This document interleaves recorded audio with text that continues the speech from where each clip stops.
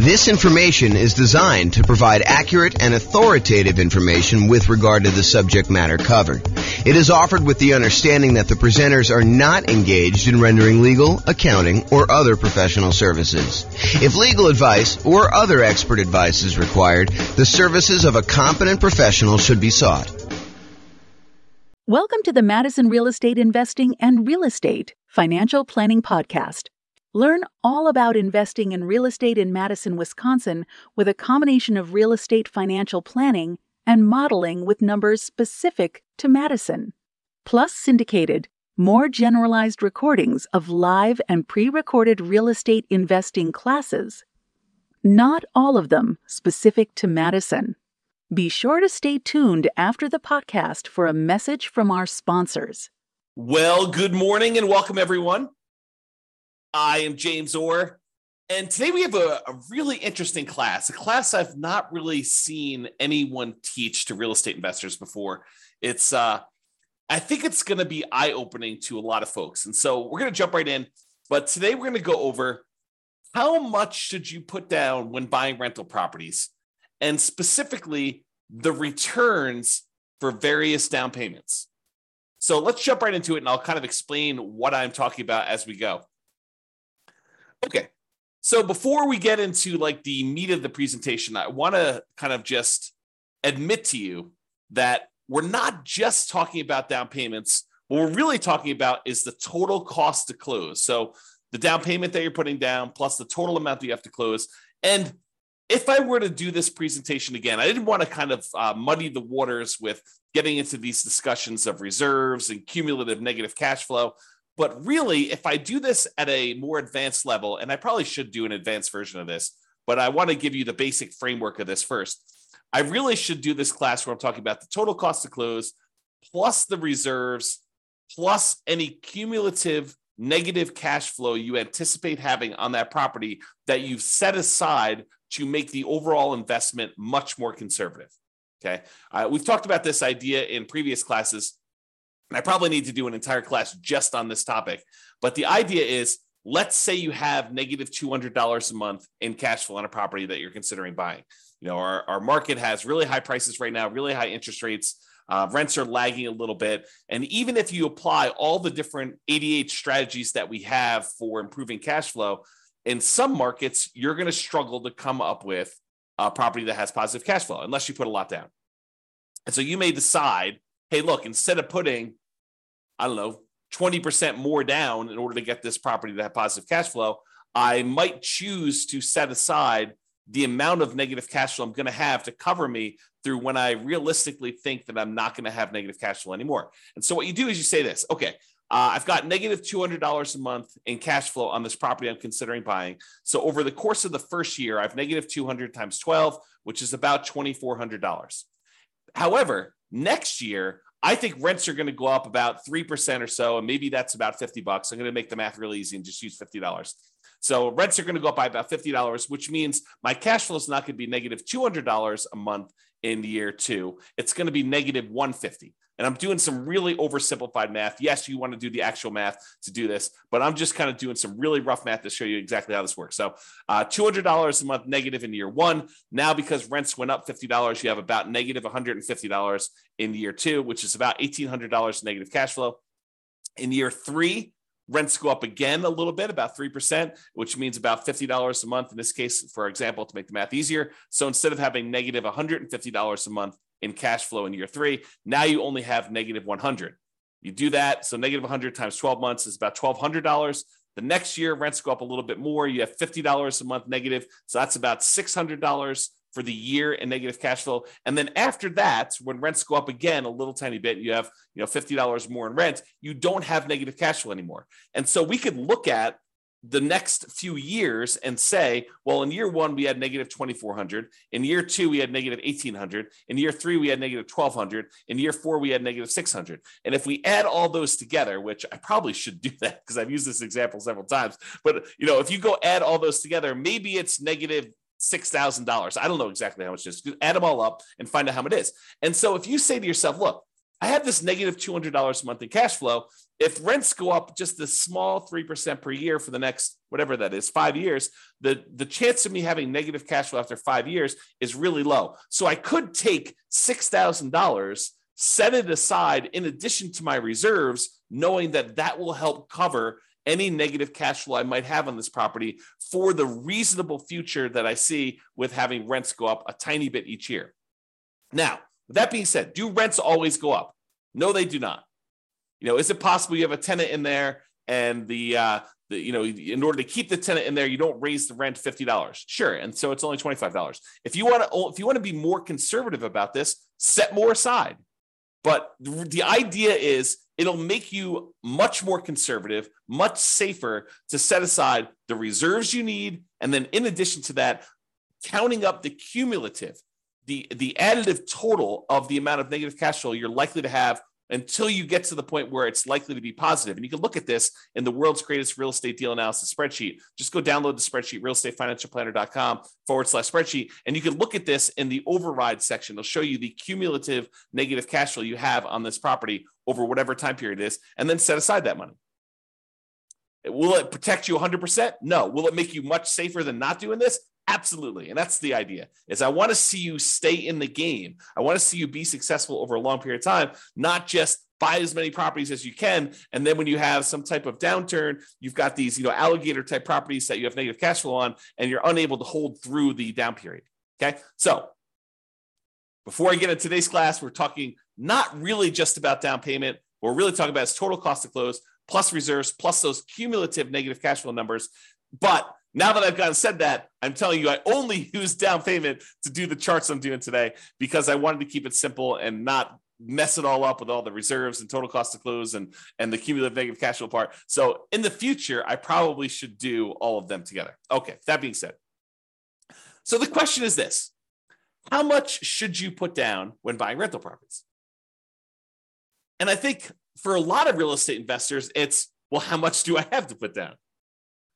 But if you have a lot to put down, it becomes a really interesting question. It becomes the question of, what is optimal? What is going to be the best amount to put down? And part of you start thinking about this in terms of, well, what's my overall return going to be on the amount that I have to put down? Okay. So when you start thinking about this, here are some considerations. If you're going to do like a nomad strategy or a house hacker strategy where you're moving into the property and then you're ultimately going to use that property that you live in as an investment, whether that's nomading where you live in there for a year and then you convert it to a rental after a year, or house hacking where you're buying a property where you could rent out part of it, either renting rooms or you buy a duplex, triplex, or fourplex, and you're able to rent out the other units. Like whatever strategy you're doing where you're doing as owner-occupant interest rates are better than non-owner occupant interest rates. And significantly better. So if you're going to move into a property and live there, the interest rate you're going to get from a lender for putting the same amount down is going to be better than if you put the same amount down as a non-owner occupant, if you bought it as an investment property where you did not plan to move in.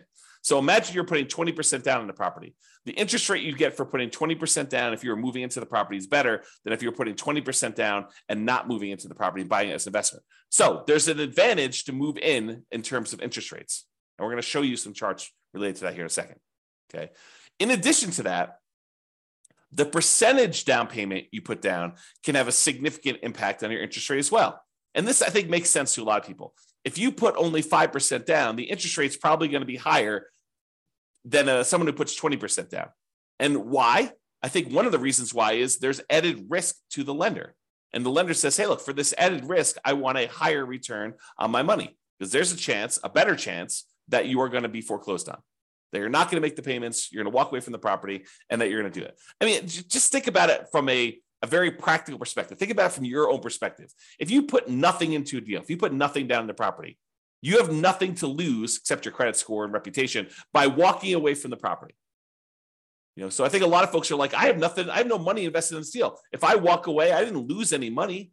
I just don't have the property anymore. And yeah, I got bad credit, but maybe I didn't have good credit to begin with, right?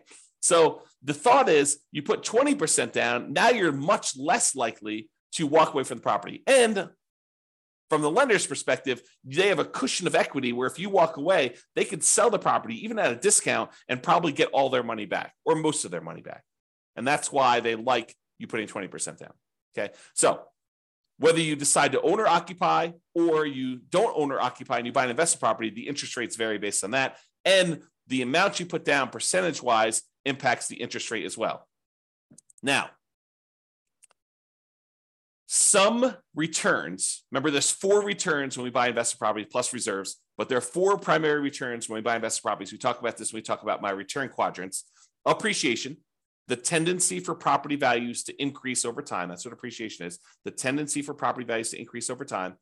Cash flow, the amount of cash flow you have. You take all the income on the property minus all the expenses on the property. What's left over is your cash flow. So the cash flow on the property, your debt pay down, how much you're paying down on the loan with each payment that you make over that whatever time period you're measuring. And then finally, the tax benefits of owning that rental property, what we like to call cash flow from depreciation. It's really your depreciation benefit times your tax rate, tells you approximately how much you're getting back in taxes by owning that rental property. Okay, so you have all 4 areas of return. Now, what's interesting is if you think about how many dollars of appreciation you got, how much in dollars the property went up in value, or how many dollars in cash flow you got for the year, or how many dollars you paid down in the loan, or how many dollars you got back in terms of cash flow from depreciation, some of those returns change depending on how much you put down. For example, if you put more down, you tend to have more cash flow. Think about it from the extreme. If you put nothing down on a property, your cash flow is going to be lower than if you put down 100% and you bought the property all cash, right? Just look at the extreme example of that. Can you see that when you put nothing down on a property, the amount you're going to get in cash flow is going to be lower. It's going to be a smaller dollar amount than if you put 100% down your property. Now, I'm not talking about the return on investment. I'm talking about the dollar amount of the return. There's no division by how much you had to put down. We're going to talk about that in a minute. Okay. So for now, realize that some of these dollar amount returns change depending on how much you put down. For example, cash flow would change. Now, what about appreciation? Does the amount that the property goes up in value change depending on how much you put down? The answer is no. If you go buy a $400,000 property and it goes up 3% in that year, it went up $12,000. It doesn't matter if you put nothing down, it still went up $12,000. Or if you put $400,000 down, it still went up $12,000. So the dollar amount of return stays the same no matter how much you put up for appreciation. But for cash flow, it changes based on how much you put up. It also changes how much debt you pay down. And think of the extreme example. If you put nothing down, the amount you're paying down on debt is a certain amount.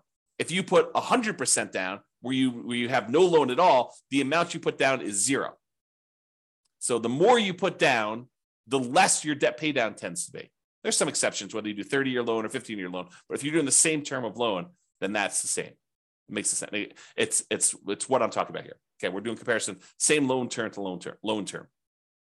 Okay, and finally, your depreciation benefit. Your depreciation benefit stays the same in terms of dollars, whether you put 100% down or 0 down. You still get the same tax benefits, whether you put nothing down or you put 100% down when you buy a property. Okay. So what's interesting though, as I hinted at, even if the dollars stay the same, even if the amount of appreciation you got is always $12,000 as an example, the return on investment would change depending on how much you put down. So now you're talking about return on investment is the dollar amount you earned divided by how much you put down in order to get that. Well, if you put almost nothing down, the return you get with $12,000 on the top and a 0 on the bottom is basically infinite. If you put a really, really small amount down, the return is going to be really, really high because maybe you're getting $12,000 in return from appreciation and you only have $1,000 in the deal. Well, that's a really, really good, very high return on investment number. But what if you had to put the $400,000 down in order to get that $12,000 in return from appreciation? Well, now you only have a 3% return on investment. So your return on investment goes down. So even if the dollars stay the same, the amount you have to put down affects the return on investment. And the same holds true for return on equity, which I'm not going to cover in today's presentation. Okay. But these returns vary depending on how much you put down. So the question is, how much should I put down? Well, we're going to talk about that today. I'm going to show you how these returns vary on a single property. And I'll just point out here that when I did this class initially, this was not the first time I've taught this class, but Matt Weaver with Excel Financial Group provided the mortgage quotes I used to create the original versions of the following charts. However, I've since estimated to make the changes for our current interest rate environment. These charts would look different during different times. So if you really wanted to recreate the charts I've created here, you will want to go through and update the charts with your latest data from your mortgage broker. And most mortgage brokers do not like sitting on the phone with you while you go through and ask them for, 20 different quotes on 20 different down payments. Okay. Some will, most don't like it. Just a lot of work. Okay. With that being said, let's take a look at some charts. Because I love some charts. All right.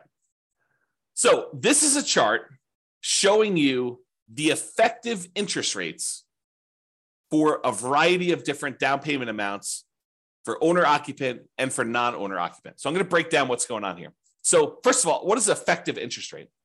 An effective interest rate to me means it's the interest rate plus if they have some type of monthly PMI, I add that to the interest rate so that it takes into account the interest rate you're paying plus the rate you're getting for PMI. So it does take into account PMI if you have PMI on this thing. PMI is private mortgage insurance.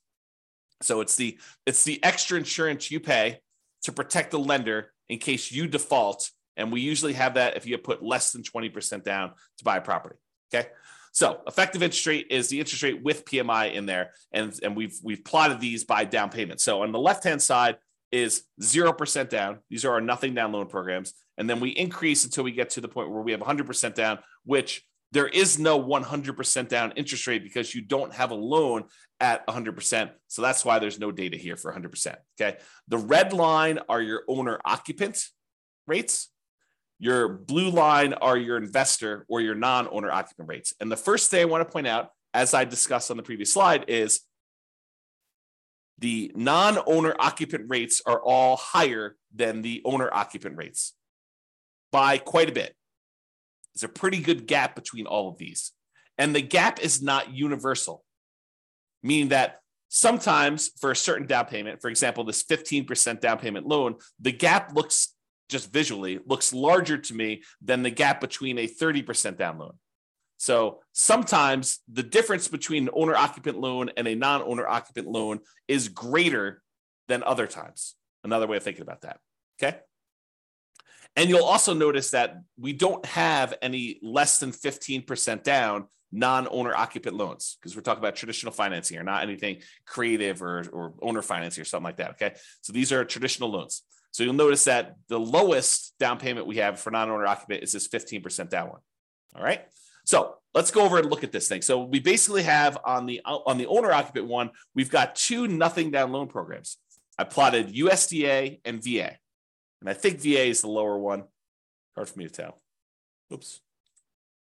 Yeah, I can't quite tell. So I think VA is the lower one of the two, though. And so you can see the difference in the rates for these nothing down ones. And what's interesting is the nothing down ones look like they're even better rates than the ones with low down payment, partially because the VA one especially has a funding fee. And so instead of paying monthly PMI, you're paying the fee upfront as a funding fee. Okay. All right. So we've got these two nothing down loan programs. Then we bounce up here to the 3% down conventional loan program, which you can see where it is right there. And then the next one is this 3.5% down FHA loan. And so that one, as of right now, when I got these quotes, that was a little tiny bit lower than the conventional one with PMI. And the FHA one had their PMI added in too. So it does all of them take into account the PMI.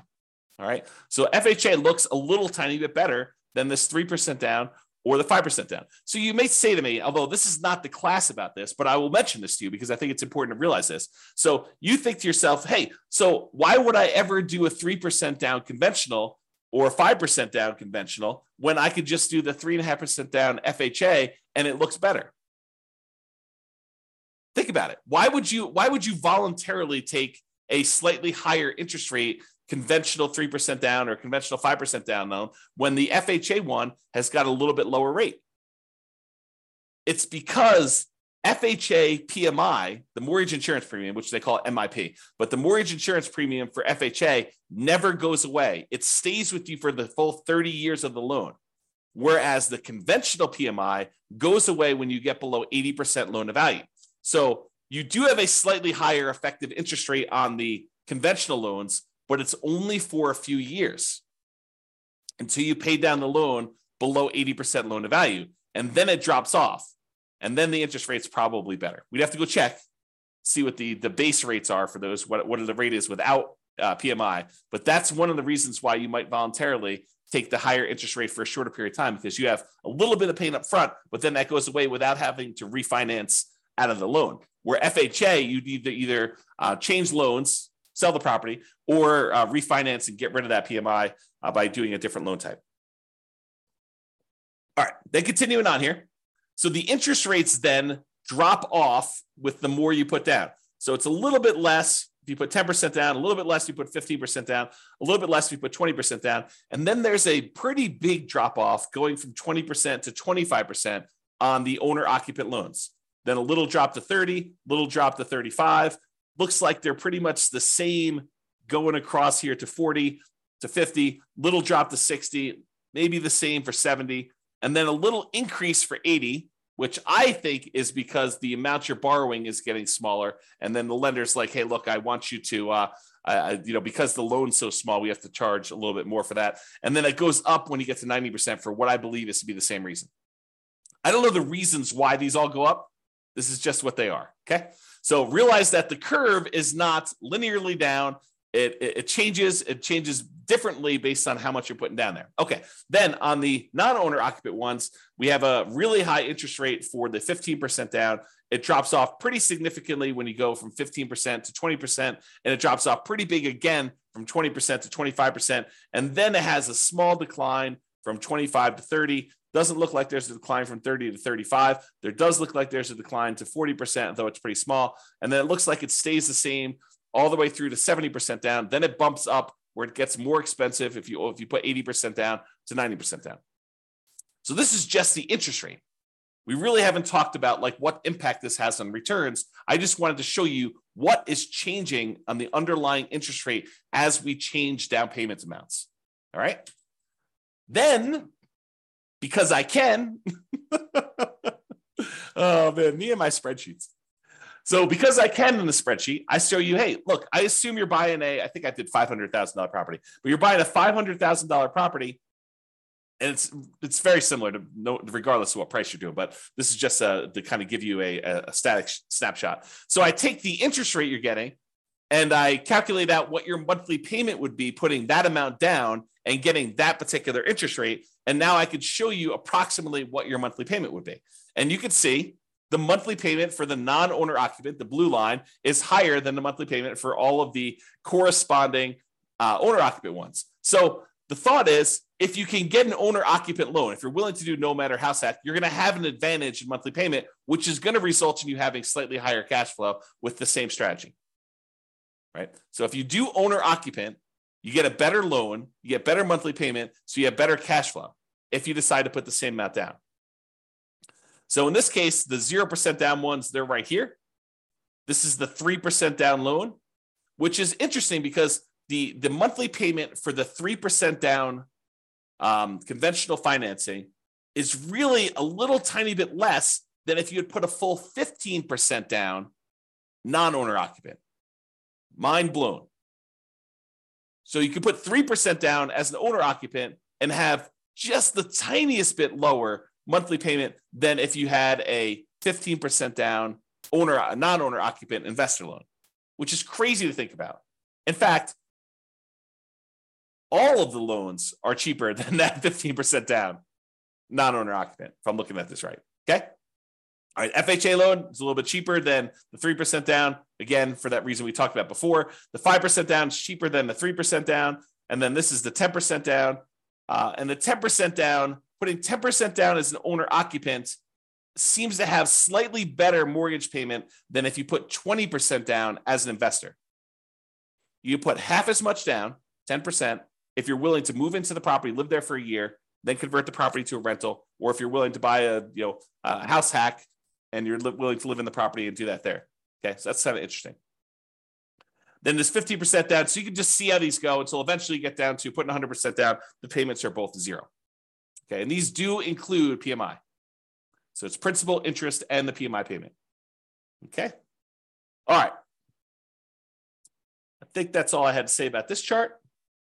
Then this shows you if we have an owner-occupant loan and a non-owner-occupant loan with the same down payment percentage. For example, we don't have non-owner-occupant loans, investor loans, for less than 15% down. So we can't compare, 0% down, 3% down, 3.5% down, and 5% down, and 10% down. But we do have a 15% down loan for both the owner-occupant and for the investor loans. And so now I could show you just the pure dollar amount difference between these two loan payments, if you got an owner-occupant and a non-owner-occupant. And so for putting 15% down, the monthly payment difference, which is also, by the way, probably the difference in cash flow, the improvement in cash flow, it's $500 better if you put 15% down to be an owner-occupant than to be a non-owner-occupant. So in other words, there's a $509.68 according to this. Of course, your interest rates will vary, so it'll be different, but about $500 difference in cash flow and monthly payment if you decide to do the owner-occupant version of this strategy versus the non-owner-occupant. That's a pretty big incentive. If you want to improve cash flow, if you're in a market where it's really hard to make things cash flow, this could be a difference. This could be a difference maker. I mean, it's $500 difference, putting 15% down. If you put 20% down, it's about $350 different. So it'll be $350 better if you put 20% down as an owner-occupant versus putting 20% down as an investor. For putting 25% down, it's $357 different. For putting 30% down, it's $331. For putting 35% down, it's $332. For putting 40% down, it's $282. And these are getting smaller. The differences are getting smaller with the more you put down, with the exception of being 80%, which, for all I know, there could be some really weird, wacky, kind of thing that happened when you're doing that. So the overall trend, though, is the more you put down, the smaller these differences are going to be in monthly payments, which you'd almost expect anyway because you're borrowing less. So you'd expect the differences to kind of scale that way anyway. Okay, so you can see now this difference between non-owner occupant and owner occupant and the impact that putting different down payments has on how much you'll have in cash flow. Pretty significant. All right, so we talked about this idea that return in dollars is different than return on investment. So we're going to first start by looking at return in dollars for a variety of down payments. And remember before, I told you about the 4 different areas of return. You have appreciation, the tendency for property values to increase over time. You have depreciation, which are those tax benefits of owning a rental property. You have cash flow, which is all the income you have on the property minus all the expenses, including your principal and interest, your mortgage payment, your taxes, your insurance, your vacancy, your management, your maintenance. All of those things get subtracted out. So this is really true cash flow after all expenses. And then you have your debt pay down. How much you paid down on the loan during whatever period we're measuring here, usually a year. Okay. So you have those 4 areas of return: appreciation, depreciation, cash flow, and debt pay down. And each one is shown on this chart using a different color. So appreciation is blue, depreciation is yellow, cash flow is green, and debt pay down is red. You'll notice they also match the colors we typically use when we talk about the return quadrants, because these are the returns in the return quadrants that we talked about. All right. Now, what I did here is I showed you the amount. It's an annual amount from year 1, assuming you can rent the property in year 1, which technically you can't rent an owner-occupant property in year 1 because it's an owner-occupant property unless you're renting, getting tenants in there, and it happens to be the same amount you're getting for regular rent. But it shows you the amount annualized return, and I'm using year 1 just to make the math simpler. And it shows you all the different loan types. Right here is the cutoff. Right here is the cutoff between owner-occupant, and then these to the right of here are investor. So you could see where they kind of like change pattern abruptly. That's where it changes from owner-occupant loans. These are all the owner-occupant loans, and these are all the investor loans. And so I show you the down payment amount. So these are the 2 0% down ones. This is 3% down, 3.5% down, 5% down, 10, 15, 20, 25, all the way up to 100% down. And then we switch back over to investor, 15%, 20%, 25, whatever it is to get through all theirs. Okay? All right. So this is what we're talking about now. So you got all these loan programs here, and it shows you the returns we're getting for various things. So one of the things I want to point out is what varies and what stays the same. I kind of covered this during the intro, but I'm going to cover it again here because you can see these charts and they look really busy. It's hard to tell exactly what's going on. So here's what is changing and what's the same. So first of all, what stays the same? What stays the same is appreciation. The property value is going up that amount no matter what you put down on it. And then depreciation. The tax benefits you get from owning that rental property are the same no matter how much you put down. Okay, so that's these two over here. And it shows you the dollar amount is the same no matter what loan program you got. It looks like in this particular case on about a $500,000 property, which I believe is what I use for this, it's about $18,000 a year in benefit from that first year. And about $15,000 of it is appreciation, is the property value we're estimating is going up about 3% a year. It's about keeping pace with inflation, if you think of it that way, on a $500,000 property. And then here's the depreciation benefit, the tax benefits of owning this rental property, the cash flow from depreciation, how much we're getting there. And you can see that difference there. Okay, about $3,000 or so. All right. Now, what changes? Well, depending on how much you put down, it varies how much you pay down on that loan. And depending on how much you put down, it varies how much cash flow you're getting. And so you can see that there's a whole bunch of these early on where you put 0% down or 3% down or 3%, 3.5% down or 5%, 10% or 15% down, or even 20% down for the owner occupant ones where you'd have negative cash flow with the property that I picked.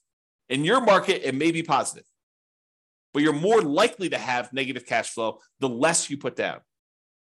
Think of it this way. What is cash flow? Well, what is negative cash flow, rather? Negative cash flow is really a deferred down payment. If you had put 100% down, you wouldn't have the negative cash flow, right? Put 100% down in the property, then you don't have a mortgage on it, the property would cash flow probably. You put 10% down, the property probably still cash flows. You put 20% down, you put 90% down, the property still cash flows. You put 80% down, the property still cash flows. But the less and less you put down, the less and less your cash flow is likely to be. And so you get to the point where you put a little down and you probably start having negative cash flow. So what is that negative cash flow? That negative cash flow is a down payment that you did not make. You're almost making the down payment monthly that you should have made to have positive cash flow. So negative cash flow is really a deferred down payment. You're making the down payment that you should have made to have positive cash flow to begin with, but you're making it monthly. That's what negative cash flow is. Okay. So if you put nothing down, you have a certain amount of negative cash flow that if you had put a lot more down, you wouldn't have had. So you can see here, though, how much in dollars the negative cash flow is on these properties. And then you can see how much you have in debt pay down. And you tend to have a larger amount in debt pay down with the less you put down. You put down zero down, put nothing down on a property, you tend to have a larger amount of debt pay down. And this sort of makes sense, right? If you're paying off all these loans over a 30-year time period, if you put less down, you have more that you need to pay off over that same period. So you got to be paying more off in order to pay it down. And the amount that you pay down actually does vary a little bit with interest rate. So the interest rate comes into play here too, because the higher your interest rates, the less you are paying down in debt pay down. Okay. All right. So you can see over time that this kind of changes. And in the owner occupant one, it goes slightly positive cash flow, somewhere between 20% down and 25% down. In this example, your city will be different. Your analysis will be a little bit different if you did this analysis for yourself. Okay. So I just did this for a prototypical property just to show you how this works. So you see over time, the amount you're paying in debt pay down goes down a little bit until finally you're paying down 100% here. And then when you get down to this 15% down loan, I think there's something wacky going on with this 100. I must have it mislabeled or something. So ignore that one. So the 15% down one, though, you have pretty significant negative cash flow. And then 20%, 25%, 30% down. It takes you a little bit more than 30% down as a non-owner occupant in this particular example in order for you to have positive cash flow. And we didn't apply any of the like 88 strategies to improve cash flow on this particular one. We just pulled the property out and I just used some really rough numbers. Okay. So you kind of get a feel though of how this works. But eventually, as you start putting more and more down, the amount of cash flow you have increases and the amount you're paying on debt actually goes down when you do that. All right. So this shows you a zoomed in version of that appreciation and depreciation one where the returns are the same. No matter how much you put down, the dollar amount of returns from appreciation and the dollar amount of returns from depreciation are exactly the same. And then these are the ones for the cash flow and debt pay down, just zoomed in so you can see them a little bit better. Okay. And again, this is the dollar amount of return. Okay. I mean, I could talk about some of this stuff for hours. So I'm gonna save myself going off on these really long tangents, because you can see that if you add up the negative part and the positive part, you can see that this is probably net negative. And you can probably see over here, these are probably net positive, but the amount you're getting overall increases when you do this. So I don't know, it's kind of interesting. Just definitely some interesting stuff to look at here. All right. So we've talked about this idea of return in dollars. Now we're going to say, what is the return on what we had to invest in order to get that dollar amount, right? So the return on investment. And so this shows you the return on investment.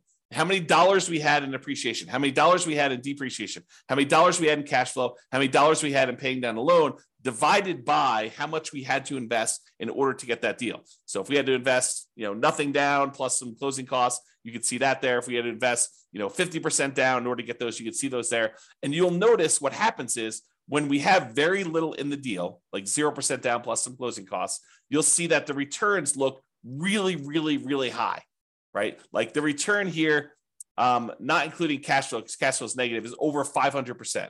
For the two nothing down loan programs. If you subtract out whatever the negative ones here, it's probably in the 350% return range. 350% return on investment by putting nothing down the deal. That's pretty phenomenal. And you're putting nothing down the deal, but you have some closing costs, which is why it's not infinite. For those that are wondering why it's not infinite, okay? Then you have this 3.5% down, or 3%, 3.5% down, and those are still pretty significant, probably pushing over 100% before you have the negative cash flow here. But you can kind of see those returns, but it's really hard to see what's going on here. So in order to make it easier to see what's going on with all of these other ones, I'm going to remove anything less than 15% down. So this is the same exact chart showing you the return on investment return amount, the percentage return on investment for each of the four different areas. But now I've removed anything less than 15% down so that we could see what's going on with those. They were just compressed before, and it was really hard to see. So now I'm going to show you what's happening with the 15% down. So here's what we've got going on. And I'm going to just use one or two examples here. So on the 15% down, owner occupant, you're moving into the property. You've got some negative cash flow here. The negative cash flow return looks like it's about negative 7% return on what you had to put down. So if you put 15% down plus some closing costs, you have negative cash flow on this property at about negative 7% of the return of the amount you had to put into the deal in order to do that. However, from appreciation, you've got probably about positive 18% return. And the return from depreciation, I don't know, it looks like it's just eyeballing it here. It looks like it's probably in the plus 5%. And then the amount you're paying down on debt pay down is probably in that, 6% or so return. So you have all of these returns that are positive, and then this cash flow, which is a little bit negative here. Now, it's important to realize a couple things. There's a reason why I separate out these four returns as different, because they have different characteristics. As one example, appreciation. Are you guaranteed to get 3% appreciation each year? No, you're not. You could get more than 3%. There have been several years in the last 5 years or so where appreciation has exceeded 3% in the overwhelming majority of the US markets by a lot, right? More than 3% per year. But are there years where property values do not go up? Or maybe even just your property does not go up in value? Absolutely. Can you have a year where property values go down, where appreciation is negative? 100%. You totally could have years where your property value does not go up. Okay. So appreciation is not a guaranteed return. It's a speculative return, right? We're speculating that the market will improve, and we're estimating what that might be in the future looking forward. And you give me a long enough time horizon, I'm telling you, it's probably going to be around 3%, looking back at the 100 plus years of history we have on how much properties appreciate in the United States. It's about what inflation has been, about 3%. Okay. So you give me a long enough time horizon, I'm telling you, it's going to be about that. Might your property in particular be a little bit better or a little bit worse? Sure. Might a certain market perform a little bit better or a little bit worse? Sure. Okay. but it is speculative in nature. It is not guaranteed. So this return, even though it's nice and big on here, is a somewhat questionable return. We don't really know. Now, what about this yellow area, this depreciation, the tax benefits of owning the rental property? Does it matter how the market does as to how much depreciation you get? No, it doesn't. It's a tax benefit set by tax code. So unless the tax code changes, which does happen occasionally, but this one's been around for a while. And so what's the best evidence that something will continue? How long it's continued in the past. Not saying that it can't change, but it's likely, I'd say better than likely, highly likely, that you're likely going to get this return. So the depreciation return is probably a pretty sure thing. Not guaranteed, but closer to guaranteed. As long as tax code doesn't change, you're probably going to get that. So that one is a good return there. What about this red return from debt paydown? Is debt paydown reliant on the market doing well? Does the market have to go up in value for you to get the debt paydown portion of your return? No. If you make the mortgage payments as agreed upon with your lender, if you don't default, you're getting that return. It's contractual. It's as close to guaranteed as you can get without there being a third party guaranteeing it, right? It's contractual. You have an obligation to make those payments to the lender. They have an obligation to accept those payments from you. And if you pay down that amount of money, you're going to keep the loan. You're going to get that return on the property. That's how much you're going to pay down the loan, because that's just how the contract is set up. Okay. So it's a contractual obligation you have for debt paydown. So that's not that speculative. It's pretty certain.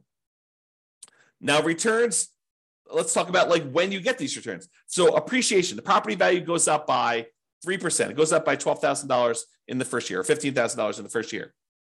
Do you get to pocket that money? No. Unless you sell the property or unless you do a cash out refinance, that is money that's sort of like being deferred until you collect it later. It's what I call cash later. What about cash? What about the depreciation benefit? The tax benefits you get from owning this rental property. Do you get that right away? Yes, you get it in that year.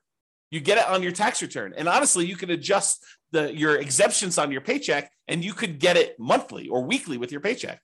You could say, look, I know I'm getting this at the end of the year. Let me go to my job and adjust my exemptions so that I'm being taxed less, because I know at the end of the year, I'm getting this big block back from owning this rental property. I'll just take it in with my paycheck instead. I'll pay less taxes in because I know that at the end of the year, I'm not going to have to pay taxes because I've got this benefit coming to me at the end of the year. So you can even adjust it up and get it weekly with your paychecks, or biweekly or monthly, whatever your paycheck period is. Okay. So you could do that. So some of these are returns later. Some of them are returns now. Some of them are speculative and kind of like dependent on the market, which cash flow is also another one that's speculative, dependent on the market. And some of them are cash later, or are not speculative. They're more guaranteed, more certain. Okay. So you can see that all these returns are not the same. So you may prioritize some returns over other returns when you're thinking about these and making these investments. All right. All right. So we got these couple different returns here, and you can see kind of like how the numbers vary over time, that the return on investment varies a lot depending on how much you put down, but you may go from having this negative cash flow to having this positive cash flow. And even though the return overall is lower, the return from cash flow is positive here, it's negative here, and negative here, small and negative down here, and a 25% down. Okay. And you can see how they compare to the investor loans versus the non-investor loans, the owner-occupant versus the non-owner-occupant loans here. So, for example, a 25% down looks like the return's about, 18% here. For 25% down for the non-owner-occupant, it looks like it's about 18 minus whatever this is. So minus like 3 or so probably about 15. So it's a little bit less as a return on investment by doing the investor loan for 25% down, as an example. Okay. All right. These are just the returns for the ones that are variable. For the ones that are fixed. So the appreciation and depreciation, the dollar amount doesn't change, but now that the return, the amount that you had to invest in order to get those varies, now you can see that the fixed dollar amount returns are still varying once you put money down, so you can see how those change, okay, over time. And then these are the ones that are variable based on the loan to begin with, and they're variable based on how much you put into the deal. So for example, You put 30% down here, you can see you have the return just from cash flow and debt pay down is pushing, high 4%.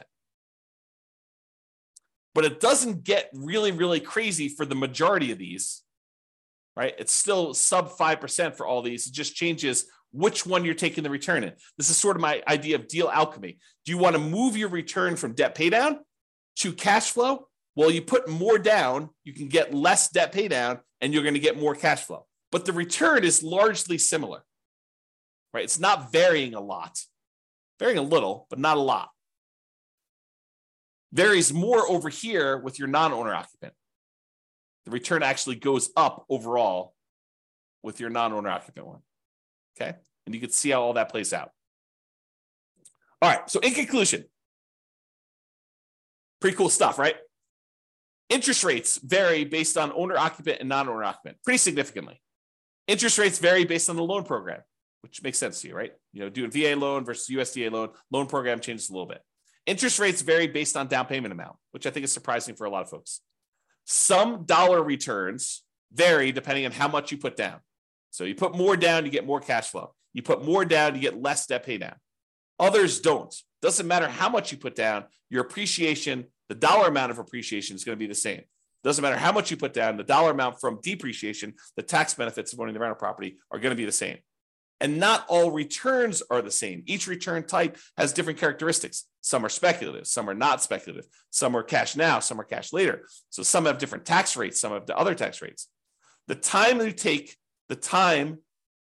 take to learn about these differences, to understand them and apply what you learn to your own situation is worth doing.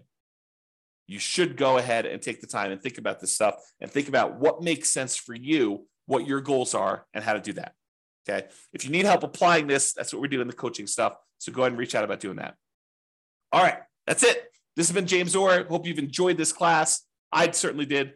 I think we should do an advanced version at some point in the future. If you think we should, go ahead and reach out and let me know. We can go ahead and do those. And this has been James Orr. Have a great day. Bye-bye for now. With home prices up, mortgage interest rates up, and rents up, but not quite enough to counteract the higher prices and interest rates, cash flow on rental properties in Madison is harder than ever.